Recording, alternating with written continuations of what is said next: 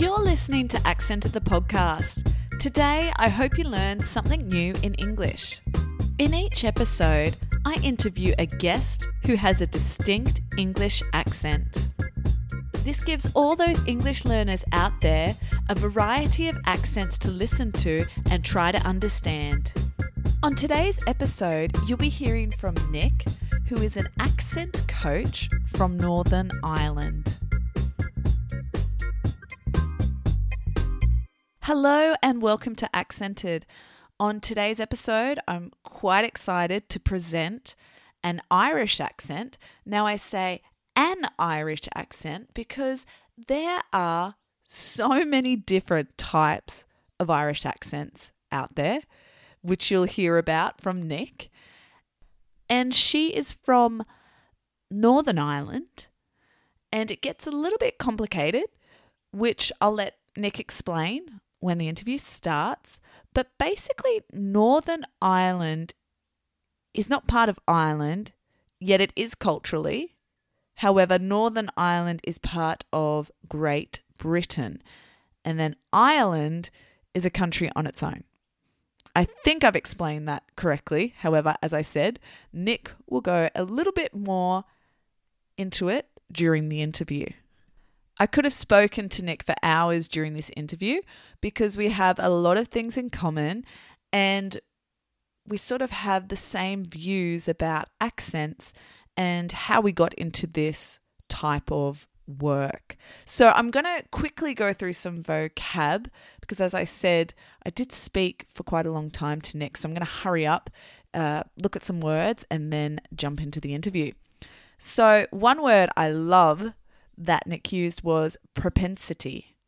Now, propensity, it is sort of like a natural behavior or how we act in that moment or in general. For those of you who have listened to the first episode, which is the Scottish accent, I noticed that Nick uses a word that our Scottish guest used, which is wee, and a wee bit. And so that means a little bit. So wee is small. Another word said was intricate. Now, if I were to say to you or look at a drawing or a painting, I could say, look at the intricate details. Now, intricate is the very small, minute details of something. A colloquial word you would have heard was telly. Now, telly is short for television. And Nick talks about the telly influence. So that's the influence of the television. Before you head into the interview, I just want to go over this one phrase, which I think is brilliant. And Nick said that when we graced this mortal coil. And mortal coil, it's a poetic term for the troubles in our lives from day to day or even the suffering that's going on in the world. It's time for the interview. Hello, today I am with Nick. She's from Northern Ireland. She is an accent coach and even a voiceover artist. Welcome. Hi, thanks for having me. Yeah, so I've got lots of questions because I guess Northern Ireland is not Ireland, but then it's part of Great Britain. Is that correct? Yeah, it's a wee bit confusing. We are part of the mainland UK in terms of Great Britain and Northern Ireland, but geographically we're attached to Ireland. And it's just that it's geographically north, really, in contrast to in accent terms anyway, I like to describe it as being the geographical north rather than the political north, because there's a few different things going on up there, and some of the Republic of Ireland, which comes under the banner of sort of the south of Ireland, is actually geographically in the north. So it all gets a bit kind of mixed up. So your accent is quite different to someone from the south of Ireland, though. Yeah, it is very much so. I think some of the main differences between Northern Irish and Southern Irish are the melody and the tune. A lot of Northern Irish accents sort of tend to end up at the end of sentences. We have a kind of upglide, um, which often sounds a wee bit questioning, or like things are unfinished, like they're not finished their thoughts. Whereas in the south of Ireland, it tends to go down. And this is where it could get confusing for your listeners if I start to do lots of different accents, I suppose, which I wouldn't want. But in the south of Ireland, the tendency is to sort of end down at the ends of phrases. So you get more of an over and down sort of phrase. And it's kind of softer, and some of the vowels are longer. Yeah, there's quite a few differences actually. And as a voiceover, it's always really funny because I get hired as an Irish voice loads, but a lot of the time people don't really know which bit of Ireland they want. They're like, I need an Irish voice. Do you have one? I'm like, yep, got one of those. Which part of Ireland do you want, north or south? And they're like, I don't really know. Is there a difference? And I'm like, oh my God, there's so much difference. Like we're the tiniest wee island, but we have loads of different accents. It's exciting. It's so true. My husband and I watched a documentary last night on Netflix, and it was based in Ireland, in Cork. So we put it on, and my husband's French actually, and then we just started it. But at the beginning of it, he just went, I need subtitles. And the subtitles came on. And we were so shocked at how many accents there are in Ireland. And because the next guy would speak and you're like, where is this guy from? He's Irish, yet he sounds really different. And then another person, and we were just sitting there listening to all these accents and these people who are from Ireland. It was incredible. Yeah, and Cork, West Cork specifically, is like its own remarkable little accent. So when I was listening to the podcast version of that with my husband, who's from Yorkshire, I had to translate quite a lot of it because we didn't even have the luxury of seeing faces. You know what? It was just audio on the podcast version. He was like, I don't know what he just said, and I had to do a lot of translation for him. But yeah. West Cork is a remarkable accent, as is like Kerry over on the west coast of Ireland generally.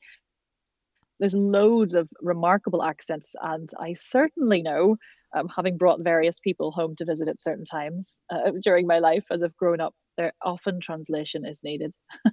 Tell me, what is an accent coach?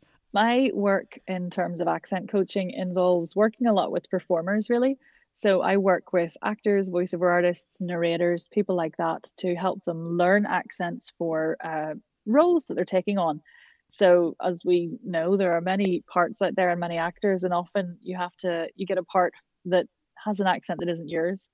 So I work with performers to help them learn those accents. So I'm a bit of an accent geek, really. Right. How did you get into that? Were you doing accents as a kid? Yeah. I always did like voices and kind of strange sort of impressions and stuff when I was younger. And then I always had a bit of a propensity for accents. And then I went to study as an actor, and I became an actor. And then I got a wee bit sidetracked by voiceover, and then a wee bit more sidetracked by an MA degree in voice studies, vocal pedagogy, and accents. And that's what led me to this. So now, yeah, I help people with all kinds of things to do with their voice, even if it's just sort of public speaking or podcast recording or general confidence and ease with their voice and vocal health. And then part of it is helping people with accents. So I spend a lot of time listening to loads of accent samples and driving myself mad trying to work out what's going on in them and analyzing them so I can then teach them to other people. Okay, what's the most fascinating accent you've heard? Oh, I think the one that fascinates me most is, assuming you've got a global audience, this may not this may not mean anything to anybody, but in the UK here we have an area called Stoke-on-Trent. And I have been to Stoke. I have been there. Way. Have you? I've got friends who are from there. Oh my God, the accent is amazing. It is, and actually a really, really good friend. And I should get her on here because when I met her, I was like, where are you from? It's such a wonderful, fascinating collection of sounds. And when I listen to it, I've never had to coach it for anybody. So I've never had to really study it in depth. And I think I'm going to have to take some time to, but there's loads of different, it just sounds like there's loads of different stuff in there. Like I can hear bits of Liverpool, I can hear bits of Birmingham, I can hear bits of like sort of way over on the East Coast. It's just mad. I love it. It's really, really lovely. It's also really friendly and kind of warm and jolly. So I really love that accent. I'm trying to think of like famous people from Stoke. Robbie Williams is from Stoke. Oh, is Do he? you know Robbie Williams from Take That? Yeah, his accent isn't as Stokey as it like these days as it used to be. But if you listen to some of his earlier interviews, you might hear a little bit of Stoke. It's Mm. fascinating. It is. It's funny. I couldn't pick. She's a very good friend now, but I remember when I first met her, I was like, "Where is she from?" I'd moved to Italy, and we were working together at a school, and I was like, "I don't know where this accent is from. Like, is it Irish? Is it where?" And I was like, "But no, it's English. It's a great accent." Yeah, it's a really good one, and it's on my list for sure. Do you only do accents from the UK? No, it depends really what the client needs. I mean, there are certainly accents that come up over and over again, like so general American, that kind of neutral from somewhere in America, but not too placeable. That comes up quite a bit for people in the UK where I'm based when they're, do you know, when they're like going over to do pilot season or when they're working on stuff in the West End and it's an American play. So that comes up quite a bit. Also, I tend to get a lot of people requesting Irish accents because I am Irish. And when you search Irish accent coach, I tend to come up because that's what I am. A lot of UK regional accents, obviously, because I do live here, but mainly US and UK, the odd little bit of Europe, but yeah, it really depends on what the client needs. Like if someone comes to you and they need a certain accent and you've got time to study it and give it the time that it needs, then yeah, I'll have a go at anything really. The training that we have is designed to allow us to break down sounds in a very specific and intricate way. So it shouldn't really matter what the accent is. Theoretically, I should still be able to teach you how to do it. That's incredible. So you did a specific course to break down accents to teach people so they can act in that accent. Yeah, yeah. Yeah, it was part of the course. The rest of the course was like vocal anatomy and how to teach and voice training and character voicing and all this kind of stuff. Yeah, but yeah, accents was a big part of it. Yeah, I wonder where accents are going to be in years to come, though. I just find Oh that my we're all goodness. blending at the moment. Yeah. And it's funny because I sit in this position where another part of accent coaching that you see around is what they would call accent softening or accent reduction, which for speakers of English as a second language is often quite a necessary and useful thing to help integrate and be understood clearly and help with people with confidence in an English speaking country in terms of work and things. But as an accent coach, I am very much an advocate of owning the accent that you have and loving the accent that you have and sort of making the most of that because a lot of the time here in the UK, you may imagine like there's so many accents in the UK and a lot of them come with kind of class and political connotations and there's a lot of accent discrimination actually going on where people with from certain areas with certain accents are either looked over for jobs or treated in a different way because of the way they sound. And I'm in this weird situation where sometimes people come to me and they go, I'm from this regional place in the UK, but people keep telling me my accent's awful. Can you help me change it? And my line is always no, because I don't want to, because I want you to be proud of who you are and your accent's part of your identity and like it's a really important part of who you are as an individual. So I try to work with people on confidence in that rather than blending anything out. At the same time, though, because we're spending so much time with different people from different areas and we've got loads of different telly influence now in terms of like American programs and programs from all over the place, that accents are changing. So it's a funny world to work in because people come to you and they go, I want to sound like X. And you're like, right, well, there are like 48 different versions of X these days, actually. Which one would you like to sound like? So it's quite fascinating. And yeah, there's a lot of blending and sort of hybrid accents now.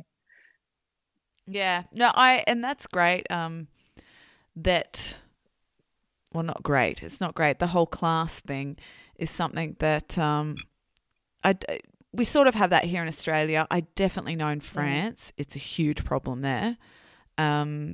You hear there, like when French people speak French, they obviously they have accents like you do in the UK, and yeah, it's a Yeah. huge problem. They know a particular area, and it's hard for people to find work. So it's a vicious cycle, really. It's terrible that people feel that they have to change their accent, but we really need to change the way that we view that, because it's such an archaic sort of view. Absolutely. I always say to people that it's accent opinion is in the ear of the listener. It's nothing to do with the person. And we as listeners have a responsibility to listen with a more inclusive and a more open and generous ear.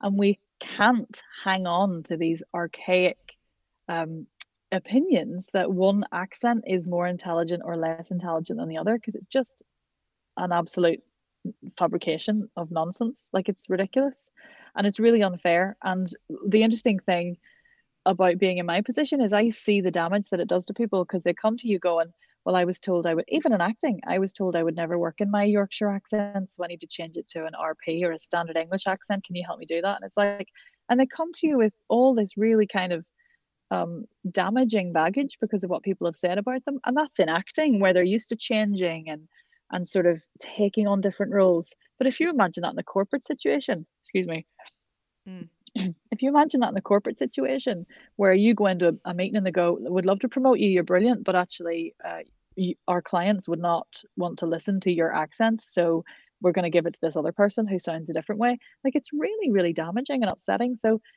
in one sense, I'm privileged because I get to experience that and understand what it can do to people, and therefore it helps me be a better listener. But there's just so many horrible, rude people out there. And actually, sometimes it happens really. People are not well meaning, but they don't realize, I mean, I experienced this when I was, when I first moved from Ireland to live in Manchester. People were like, oh, hi now, brown cow, and like taking the mickey out of my accent. And it never really bothered me. But it happens, and they do it sometimes in an affectionate, interested, loving way. And they don't realize actually that for some people that's really upsetting. I am not from a particular city. I've grown up all over Australia, and I remember being with some people who are a bit older than me from Sydney, and they sort of started picking on my enunciation. They were like, oh, you should say this. Back in the days, people in Sydney used to speak the Queen's English. And I'm sort of just sitting there going, well, what is the point of this conversation?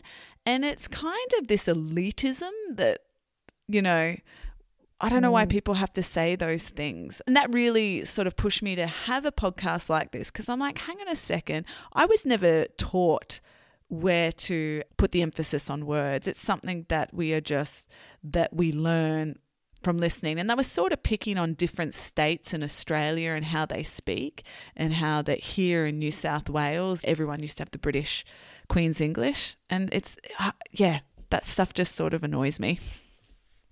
It annoys me too. And I think there are various reasons it happens actually from a listener's perspective. So the first thing is we come to listening with a huge amount of unconscious bias in terms of the interactions we've had with people during our lives with certain accents. So, if it's very similar to someone going, oh, I don't like the name Susan because I had a horrible teacher called Susan once, and it happens with accents. If you've had a terrible interaction with someone who sounded a particular way, somewhere in your psyche, you're going, that sound makes me uncomfortable.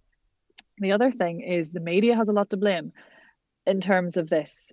When you think about, when in the UK at least, and when you watch telly here, if there is somebody who is like in a professional position, if there's someone who's in a professional position, like a lawyer or a doctor, something like that, they'll sound standard English or they'll sound Scottish maybe. If anybody that you see on the telly who is a murderer or a thief or a good for nothing, they're always from like Birmingham or Liverpool or the middle of Glasgow or something like that. If you have someone who is a little bit less intelligent or has less cop on, as we'd say in Ireland, they'll put them from Birmingham. Like, it's all ingrained in the culture that we absorb. So people start to take these ridiculous kind of views on for themselves, and they become ingrained. And I think people forget that actually they're probably not their views at all. It's just the views that have been pumped into their face and their ears since they graced this mortal coil. So it's getting a wee bit better over here. We have a bit more representation for accents. And funny enough, we have an episode of our podcast, The Voice Over Social, on why the attitude to the Birmingham accent is why it is. We spoke to a linguist about it. So that's a really interesting one to check out, actually, because it's all about how this one woman in one radio drama at one point in history had to do a Birmingham accent, and she had to do a character who was like a little bit dim, and she chose a Birmingham accent, and then it all spiraled out of control from there. So it's culture, it's the media. Some accents that I hear these days aren't, as clear as they used to be. We have a project over here called the Accentism Project, which is set up by a group of linguists at Manchester University, and they've been doing loads of research into it and asking people to send in their experiences of accentism and all that kind of stuff. So it's certainly something that it's at the forefront of my echo chamber, online, because it's something that I'm interested in. So I maybe see a little bit more of it than other people do, but that's part of my job, and I feel like it's my responsibility to get on a flipping soapbox as much as I can about it and champion how wonderful and diverse and important all the accents that we have are. So anytime anybody from the press calls me about accents, I'm like, hold my beer. I'm here for you. No, I think that's great. Yeah, I'm really glad we found each other, because I think we could talk for ages about this sort of stuff. Oh my God, yeah, we could. We really could. Well, thanks so much for coming on the show, Nick. You're welcome. Thanks for having me. No worries. Bye-bye. Thanks for listening to another episode of Accented. I'm your host, Kimberly Law. Accented is released on the 15th and 30th of each month. If you'd like to find out more about me, please head to kimslawoфenglish.com. I'd love to hear your thoughts, so don't forget to leave a review of the podcast or even a star rating. Speak to you soon.